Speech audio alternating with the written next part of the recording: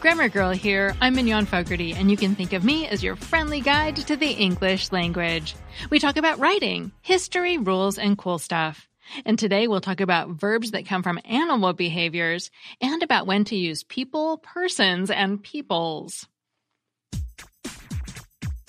One of our listeners wrote in with a question about what she called animal verbs, verbs that take their name from an animal's characteristic behavior. She wondered if there were a proper name for such verbs. Well, Catherine, there is a special name for animal sounds, at least ones that imitate the noises that animals make. They're called onomatopoeia. For example, quack, woof, and chirp are onomatopoeias. These words mimic the sounds that ducks, dogs, and birds make, respectively. But as far as we can find, there's no special name for words based on the behavior of animals. We're going to talk about some of them today anyway, though, just for fun. Some such words are pretty obvious in their meaning. The verb to ram is based on the tendency of a male sheep, also known as a ram, to crash into one another, horns first, when they're competing for a mate. The verb to hog refers to pigs jostling one another for room in a feeding trough.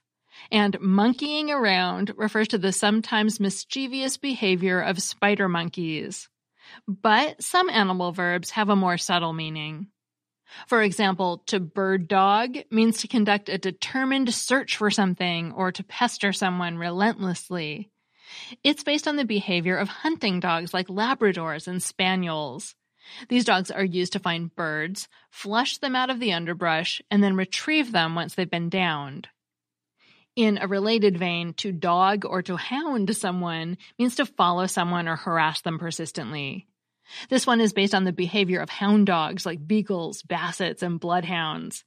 These dogs use their acute sense of smell to chase prey or escaped convicts in many cop and robber movies across miles on end. To squirrel something away means to save up or hoard something, much as a squirrel hoards nuts to eat during the winter months. Interestingly, as an adjective, to say someone is squirrely means something entirely different. It means that they're unpredictable, nervy, even demented. This is based on a squirrel's tendency to hop quickly from branch to branch or to run in a zigzag manner when being chased. By the way, the word squirrel has an adorable derivation. It comes from putting together the ancient Greek words for shade and tail. You can just picture a squirrel fanning its tail on a hot summer day, gaining some shade. Flying into the world of birds, we find a number of analogies. Someone can crane their neck, calling to mind the long, flexible necks of fishing birds like the sandhill crane or whooping crane. Someone who repeats what others have said rather than expressing original ideas is said to be parroting back what they've heard. This is a reference to the uncanny ability of birds like parrots, parakeets, and macaws to imitate human words. Parrot, by the way, may come from the French word pierrot, P-I-E-R-R-O-T, a diminutive of the name Pierre. So a parrot would be a little Pierre. Going on, to crow means to boast loudly of one's accomplishments, much like the obnoxious loud caw of the crow. And to swan means to waltz around aimlessly, like a swan idly paddling here and there across the pond. Finally, let's descend to the world of simpler animals. Here we can worm our way into someone's affections, meaning that we creepily insinuate ourselves into their life, much as a worm might travel unseen and unheard through the dirt. We can leech onto someone, meaning we attach ourselves to them like a parasite, gaining money, care, or lodging in exchange for little or nothing. And of course, we can bug someone or tick them off, annoying them just as much as a swarm of mosquitoes. And a point of order, the tick in to tick someone off doesn't actually refer to ticks, the odious insects that embed themselves into an animal's skin and suck out their blood. Rather, this phrase is derived from the Middle English word teck, meaning a pat or a touch. We could go on for much longer talking about verbs based on the behavior of animals. There are a ton, but we better stop ferreting out meanings and clam up for now rather than badgering you to listen to this any longer. That segment was written by Samantha Enslin, who runs Dragonfly Editorial. You can find her at dragonflyeditorial.com or on Twitter as dragonflyedit.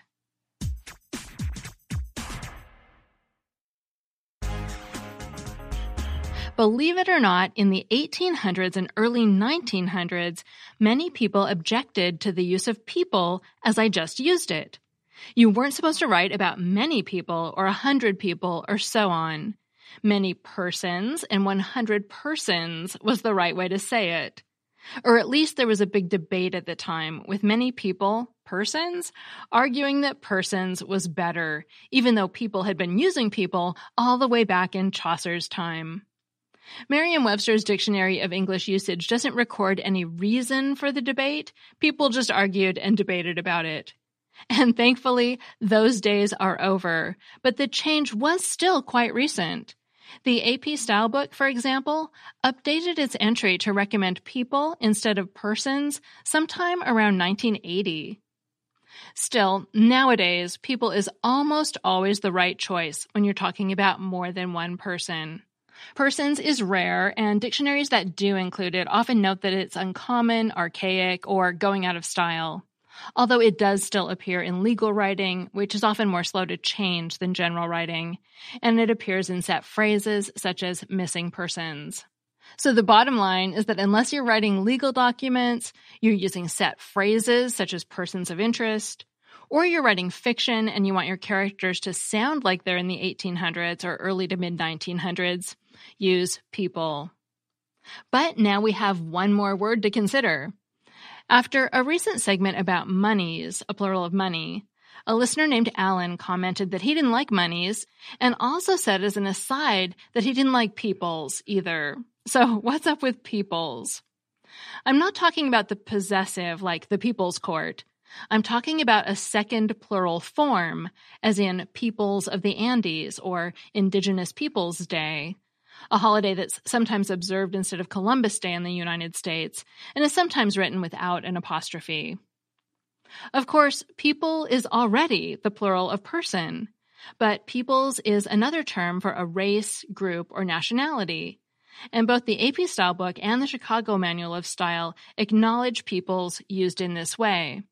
And I should note that this use isn't new. The Oxford English Dictionary has examples of peoples going back to the Wycliffe Bible in 1382 and Chaucer in 1425. In general today, peoples is used to write about more than one group. For example, you can write about the American people, that's one group. But if you were writing about people who speak English, and you wanted to emphasize that this one big group is actually made up of many smaller, distinct groups, you might write about English-speaking peoples instead of just English-speaking people. Interestingly, this distinction somewhat parallels how we use the odd plural monies, in that finance writers tend to use monies to talk about a pool of money that's come from multiple sources. For example, maybe there are 20 different groups that make up English-speaking peoples, I'm not sure of the number, and maybe there are 20 different grants that combine to make a pool of monies. I'm with Alan in that I don't love the words monies or peoples, mostly because they draw too much attention to themselves. But they aren't wrong, and they do have specific meanings, and if you want to draw attention to that meaning, then they are an excellent choice. Just don't use them when you simply mean money or people, because they aren't just fancy plurals for those words.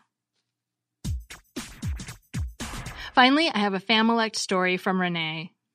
Hi, Grammar Girl. This is Renee from Monterey, California. My Familect is for the situation when a dog and its owner look similar to each other.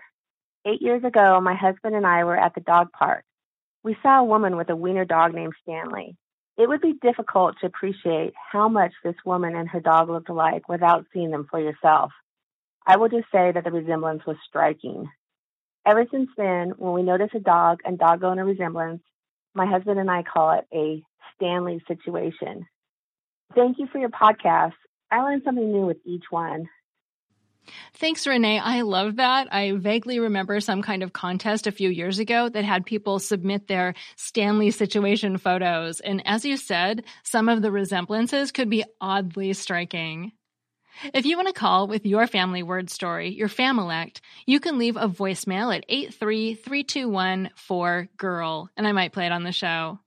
I'm Mignon Fogarty, better known as Grammar Girl. You can find articles that go with each podcast segment at my website, quickanddirtytips.com. And you can find me on Twitter and Facebook as Grammar Girl and on TikTok as The Real Grammar Girl. Thanks to my producer, Nathan Sems, and that's all. Thanks for listening.